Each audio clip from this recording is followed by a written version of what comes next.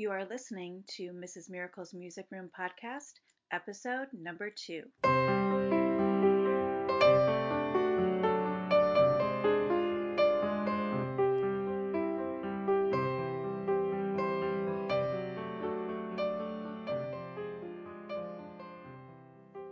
Hi everyone, I'm so excited to talk to you today about the Kodaly Philosophy. This is something that's very near and dear to my heart. I started my Kodaly training in 2000 and finished it up in 2004 in Hungary at the Kodaly Institute in Kecskemét. And it's just something that has really grown me as a teacher to be able to take that training and continually go to conferences and go to workshops that are focused on Kodaly. I've also been able to teach at a couple different Kodaly programs, levels programs, both at Colorado State University and at DePaul University. And it's just something that I feel really passionate about. My students wouldn't be able to do what they do every day had it not been for my training. So today's episode will include an interview with my friend Karla Cherwinski. We're going to talk about what the Kodaly-inspired classroom looks like in her classroom. I thought about just talking, from my perspective, what that looks like.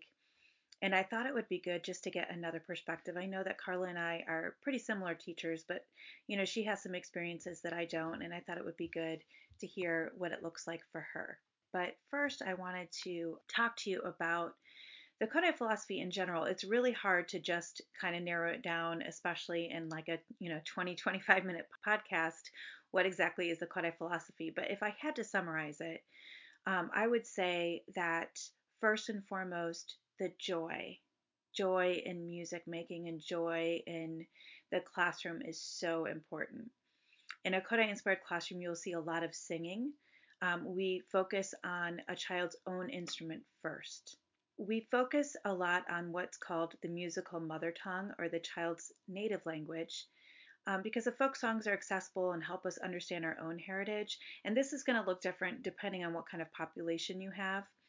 Kodaly once said, "To write a folk song is as much beyond the bounds of possibility as to write a proverb. Just as proverbs condense centuries of popular wisdom and observation, so, in traditional songs, the emotions of centuries are immortalized in a form polished to perfection." I love that quote. So we use a lot of folk songs because they're accessible, they're easy to sing, and it helps us connect with our heritage. We also focus a lot on literacy. So you'll see a lot of, melodic and rhythmic practice in a Kodaly-inspired classroom. And here's another quote from Kodaly. "We should read music in the same way that an educated adult will read a book, in silence, but imagining the sound." So, like I said, you'll see a lot of focus on those rhythmic and melodic concepts. A lot of people get confused and they just think of Kodaly as the hand sign philosophy, and you will see a lot of Kodaly-inspired teachers using hand signs, but hand signs are a tool. They're not, what defines the philosophy. And I actually know some Kodaly trained teachers who don't use hand signs, so it really depends on the teacher. You'll see a very sequential curriculum. And here's another quote from Kodaly. He said, "Nowadays, it is no longer necessary to explain why it is better to start teaching music to small children through pentatonic tunes. First, it is easier to sing in tune without having to use semitones or half steps. Second, the musical thinking and the ability to sound the notes can develop better using tunes which employ leaps rather than stepwise tunes based on the diatonic scale often used by teachers." So in a typical Kodaly-inspired classroom, you'll see, we start with those musical comparatives or the musical opposites in kindergarten, and then in first grade we move on to ta and tt and so mi. So we start where a lot of folk songs start with ta, the easier folk songs will use a lot of ta and tt or quarter and eighth notes as well as that minor third, and then going to la from there. So, and we just keep building that sequence from there. Instead of, the old school way of teaching is just to teach them the whole major scale, maybe in first grade, and then you just keep practicing and practicing and practicing because it's so hard for them to understand how to sing that and how to hear that, from the very beginning. And then you'll also see a lot of different activities with smooth transitions. And this is based on the best educational philosophies of Kodai's time, where we're focusing on several different learning styles: physical, visual, oral, but then it's adapted since with the best educational philosophies of today. In a lot of Kodaly inspired lessons, instead of seeing one song for the whole lesson, you'll see several different songs. But then, if I use Rocky Mountain in one lesson, I'm going to bring that back in another lesson and in another lesson and in another lesson. But in each lesson, we're doing something different with it. And I also wanted to touch upon what Kodai is not, because I think that there are some misperceptions out there, and I thought it'd be good to just talk about them briefly. Kodai is not rigid. That's probably the one that I hear the most often, is that Kodai is this method. It's this way, prescribed way of doing things, and it's totally not. If you've ever been to a Kodai conference or a Kodai workshop, you'll hear so many different ways of doing things. We really focus on the philosophy and on the thoughts behind the philosophy, and not on Tantiti has to be taught here and So Me has to be taught first. It's not rigid. You'll see so many different ways of approaching the sequence. It is not only singing. Some people think that in a Kodaly inspired classroom you will only see singing and you won't hear instrument playing, but that's not true at all. I get my instruments out pretty often. But Kodai's quote about using singing first is: to teach a child an instrument without first giving him preparatory training and without developing singing, reading, and dictating to the highest level along with the playing is to build upon sand. So we want to start with the child's own voice and make sure that's solid before we add instruments. So like I said, it's not that we don't add instruments at all, it's just that we start with singing first. And then the third misconception that I hear is just that Kodai is outdated, and it really isn't. I mean, I talk to a lot of different Kodai inspired teachers every day, and people have really found a way to bring in all of those, 21st century skills and STEAM, and which you'll actually hear Karla and I talk a little bit about, data tracking, all of that into a Kodai inspired lesson. So you'll see a lot of Kodai trained teachers who are using technology, a lot of technology, using iPads, using the smartboard quite a bit, using all these different composing tools online and all that kind of stuff. So we're really able to adapt and bring in those awesome new tools and still have the foundation of Kodaly philosophy. So I'm going to go ahead and dive into this interview with Karla. She and I met way back when at Capitol University, and we were also able to teach together at Colorado State University, which was such a joy. So I know you're going to really enjoy hearing what Karla has to say. So here it is. So I'm really happy to be talking to my good friend Karla Cherwinski. Karla and I go way back to Capitol University. We met in the Kodaly program there. But Karla, why don't you tell us a little bit about yourself and where you teach? Great. Well, it's wonderful to be with you. We met, like I said, back at Capitol. That was a while ago when I was working in the program and you were taking levels classes. Yes. I'm very fortunate that I've been teaching for 24 years, and I was introduced to the philosophy in college, so I've really never known another way.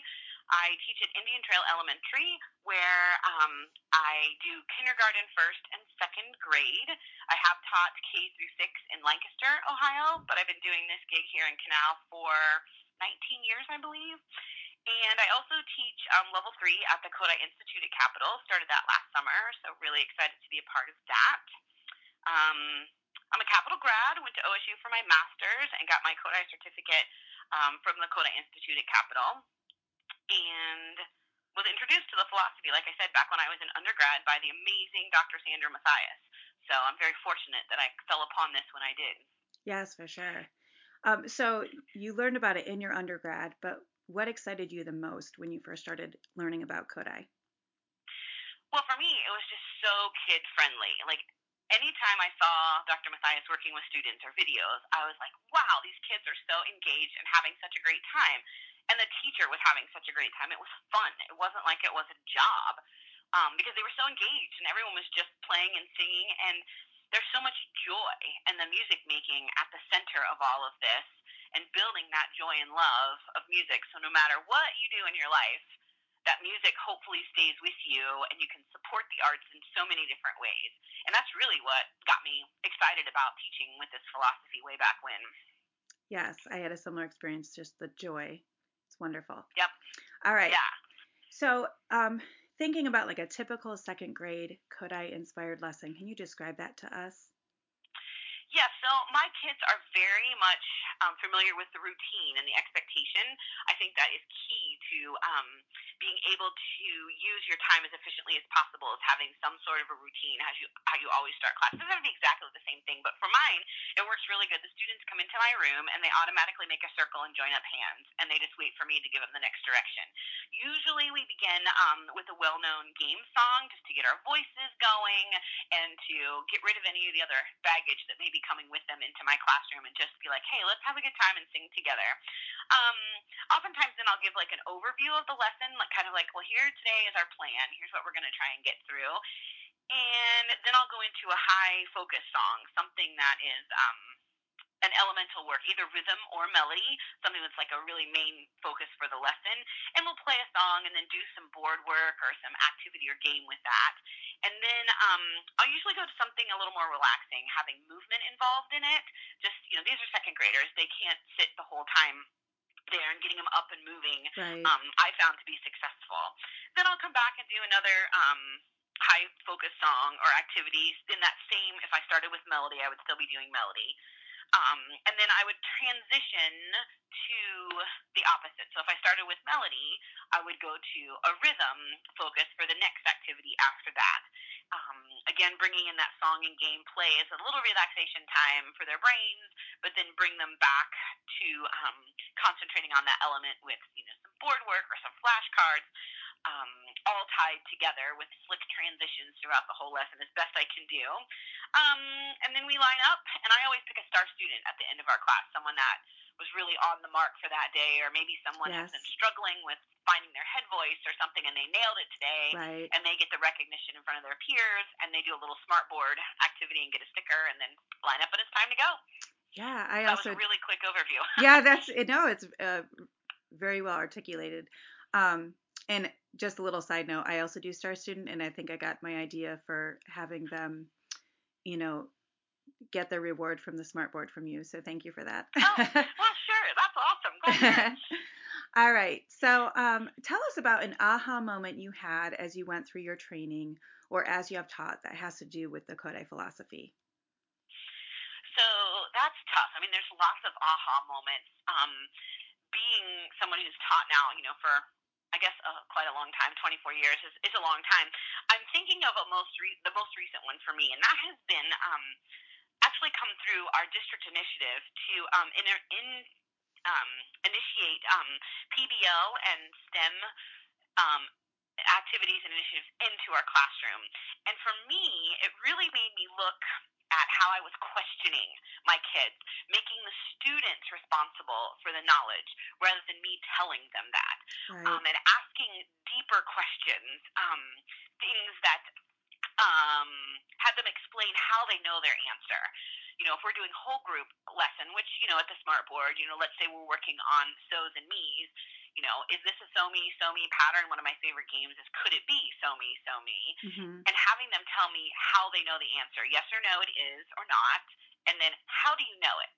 And I'm looking for some key things like, well, if so is on a line, me is on the line below, or something like that. Or if Right. it's not, I've seen like, well, they totally get it that they can tell me why it's not. Well, so's on a line, but me's on the space below, and that cannot happen because they're a skip apart. Right. Having them use that language, I have seen a big like, whoa, their depth of learning is so much more. And that then carries over into the next elemental work that we're going to do. When we bring law in, it just boom, came right back. And I was impressed that they were able to have that depth of understanding and apply it to a new concept. And I really think it was about the type of questions that I was asking and making them the responsible learners. So that's kind of been like, whoa, how Yeah. cool is that? And then I've done some assessments, and the data is backing up since I changed um, the way that I've been questioning them in class, doing our formative and summative assessments, they're getting it, and the data is saying yes, it's there. So that's pretty inspiring to continue doing that. Yes, and Karla and I have had several conversations about data and data tracking because we both have been Yep. through the SLO process Mm-hmm.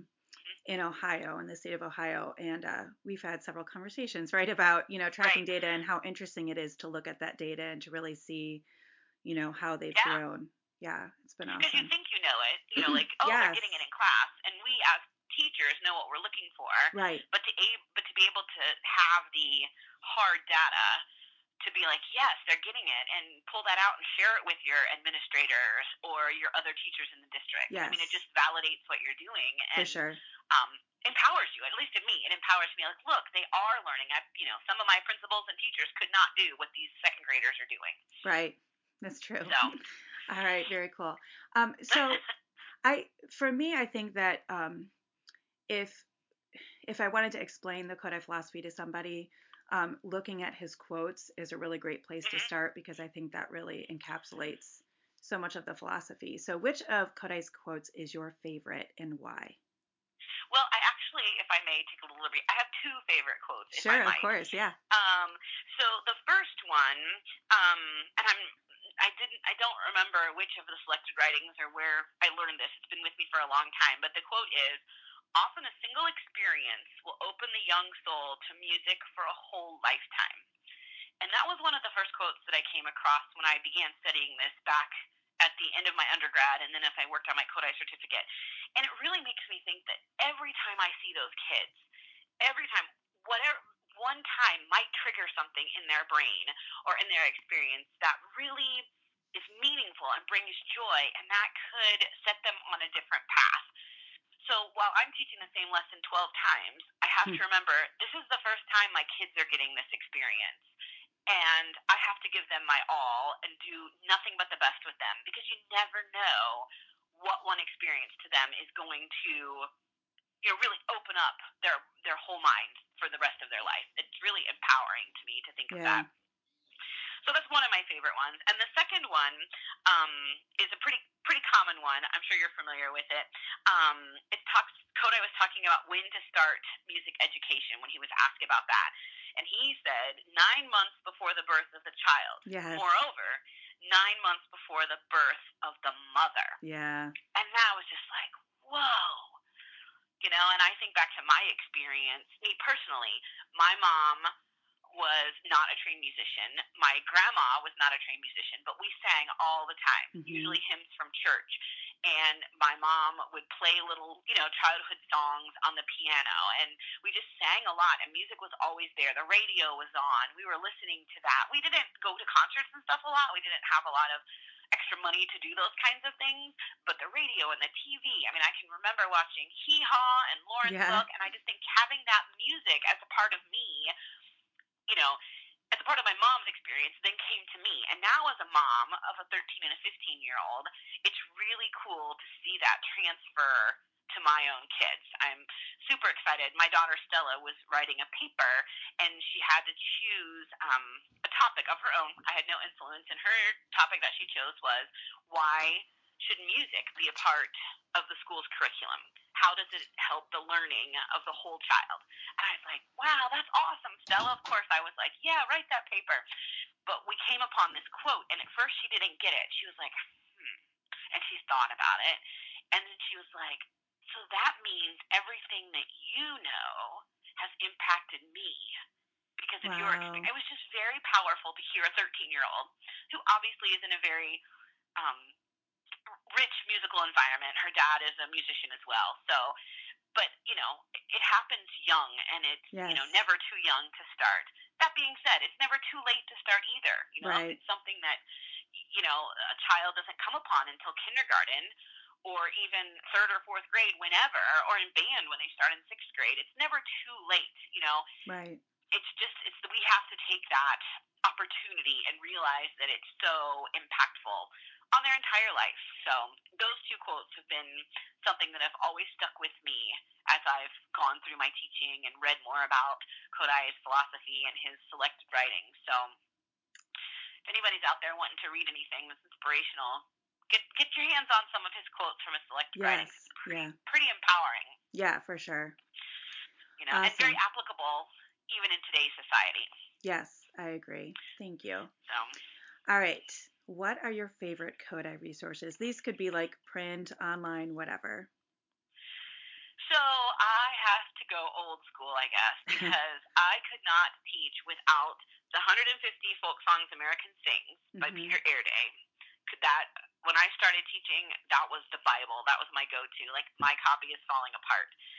So that one is hugely important. The other one that I really like and that I still use today, and I'm even delving more into the depths of what it has to offer, is the 120 Singing Games for Elementary School by Lois Choksey. Hmm. Um, it's very pricey, and I know that. I've had mine for 20 some odd years. But what she has in that book, besides just the songs, is the sequence of how to teach movement to your kids. And I've done a lot of studying and writing and reading and some presenting on that sequence of teaching movement and dance. And I'm just intrigued by it because our kids don't know how to move Hmm. like they did years and years ago when they would have, the play parties or when they would go to church activities and there would be dancing or social Right. gatherings. Kids don't know how to make a circle and move outside the circle or inside the circle or a double circle. I mean, we've all tried things and they bombed, right? I mean, let's Right. be honest. We Right. tried something new and it totally just like, okay, that didn't go like it planned. Right. And it's happened to me too many times. And upon reflection, I think oftentimes it's because they didn't have the movement piece to how to know to move a double circle because it feels and looks different. The spatial awareness and interpersonal things are so different. Right. So the 120 Singing Games, check out the library. A lot of libraries have that book, I've discovered. So if you're intrigued by it, Oh, yeah. see if you can get your hands on it. Or eBay, I found cheaper copies on. It's really expensive, but it's really good. And then the last one, if I may pick one more, is the Lesson Planning in a Kodaly Setting, a Guide to Music Teachers by the late Rita Klinger. Yes. That I've used in my teaching level 3, Hmm. and it's been such a good refresher for me to be like, whoa, I need to make sure that my transitions are solid or that I'm really focusing on high concentration, low concentration, and, those types of things. So if anyone is interested in really looking at lesson planning, that Rita Klinger book is very, very affordable and really a pretty quick read, although there's lots of information in it. So Yes. I'll be honest, I've read mine several times. Yeah. To try and to gain all that she's trying to say because there's just a lot in there, and she provides suggestions and examples, and Right. so I really like that resource, and that's kind of a newer one the past, I don't know, Yeah. maybe 5 years or so. Yeah. And I've actually So used it in my levels teaching as well. I'll yeah, link to those three that you mentioned in the show notes for those of you listening. And the last one that Karla just suggested, if you're an OAKE member, I believe you can buy it at a discount on their website. It's a really great I think read. you're correct. Yeah. Yeah. Great. All right. So you've talked a little bit about this already, but how do you see the Kodaly philosophy fitting into today's classroom with today's technology and today's initiatives? Like you talked a little bit about STEM or STEAM. So how do you see the philosophy fitting in? In my experience, it actually has been a pretty easy fit. What we do in our classrooms is so engaging to the students and really is higher level thinking skills already, which I think is what the STEM and the PBL, the problem based or product based learning initiatives are trying to do is to get kids to think deeper and apply things to other situations. And in our classrooms, it's called something different, and you have to think through, like the prepare, present, and practice Right. falls into the other, the STEM initiative and the PBL stuff, but it's called different things. And depending on what your district or you personally have delved into, you just have to look at that and tweak it maybe a little bit, the words, if you will, for your Hmm. administrators or for your board or wherever you're going. I think that the four C's, we've also spent a lot of time dealing with the collaboration, the communication, the creativity, and the critical thinking Hmm.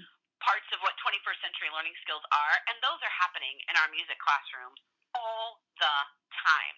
We just have to be aware and look at how we're asking the questions and how we're establishing the routines and letting the kids talk amongst themselves a little bit more and letting them have a little bit more of the power as to what's happening in the classroom. That was hard for me to let go of some of those things because I was like, we only have 40 minutes. I've got to get through. Da, da, da, da, da, da.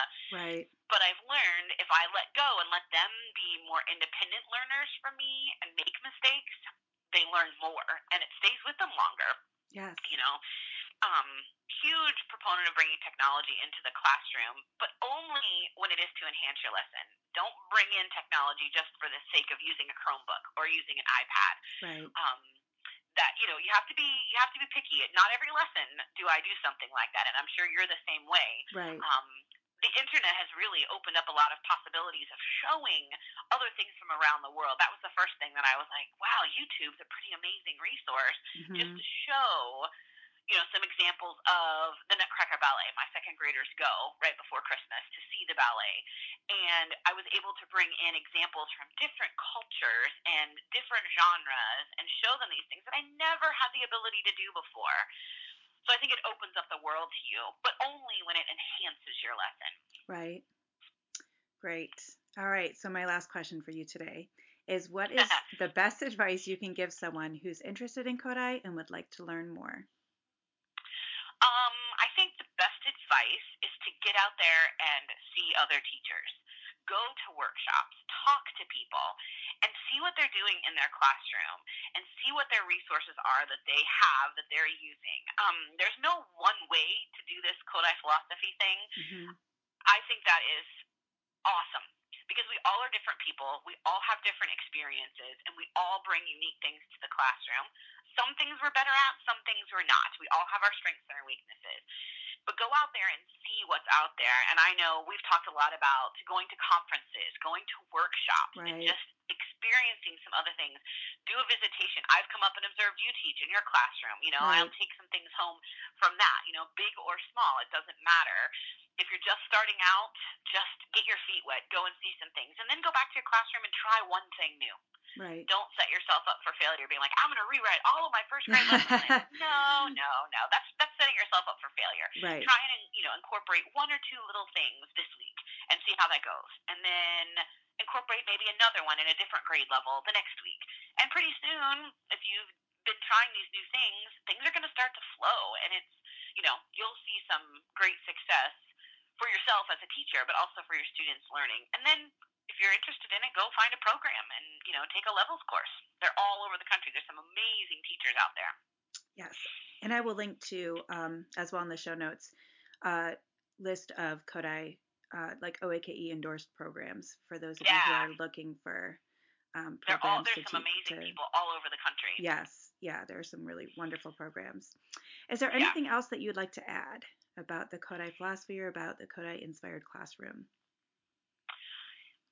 No, just go try some things. Don't be afraid. You're not going to hurt anybody. So one lesson doesn't go so well. Okay, go back and try again the next time. Any joyful experience for your students is a joyful experience. It may not go exactly as you had wanted it to go, but that doesn't mean it was all bad for them. So go out there and try it and find joy.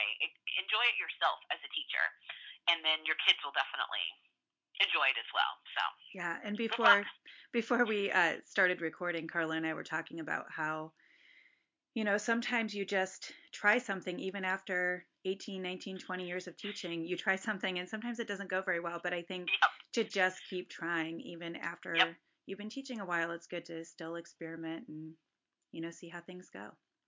Right, absolutely. Well, thank you so much, Karla, for talking to us today. It was awesome, as I knew you would be awesome, and it was great talking to you. Great pleasure. Thank you. Yeah, can you tell us, you have a blog, I believe? I do. cmajorlearning.com. C as in the letter C or Cherwinski, majorlearning.com. And also there's some stuff on Teachers Pay Teachers by the same name if anybody did and find anything out. Yep, so if you just search C Major Learning on Teachers Pay Teachers as well. I actually just used your Write the Room activity with my first graders, and they loved it. Oh, yay. Awesome. So, that's great. Thank you so much, Karla. I really appreciated you talking to us today, and have a great day. Great, thank you. Thank you so much for listening today. I hope that's given you a better idea of what a typical Kodaly-inspired classroom looks like, and thanks again to Karla for being on the podcast. If you're looking for the show notes, you can find them by going to my blog at www.mrsmiraclesmusicroom.com. And then if you click podcasts, you can go to podcast number 2 and find the links and the information that Karla talked about, like the resources that she mentioned. If you can do me a favor, if you enjoyed this podcast, I'd love to have you leave a review in iTunes so that more music teachers can find the podcast. And while you're there, go ahead and click subscribe so you can hear the next podcast. I'm really excited about my next podcast since today we talked about the Kodaly Philosophy. In my next podcast, I'll be talking to David Rao from Make Moments Matter about the OR philosophy. So if you hit subscribe, then you're going to be able to hear the next podcast. It'll just show up in your podcast feed. And while I'm talking about David, he actually just started a podcast called Make Moments Matter. If you search that in the iTunes store, then you'll find it. He has one podcast out as I'm recording this, song Luby Lou, and I really enjoyed it. I just listened on my drive home today, and it was really informational. I really want to use that song now with my kindergarten and first graders, and it was also quite entertaining. He's a funny guy, so make sure to check that out. Thank you so much for listening today, and have a wonderful day.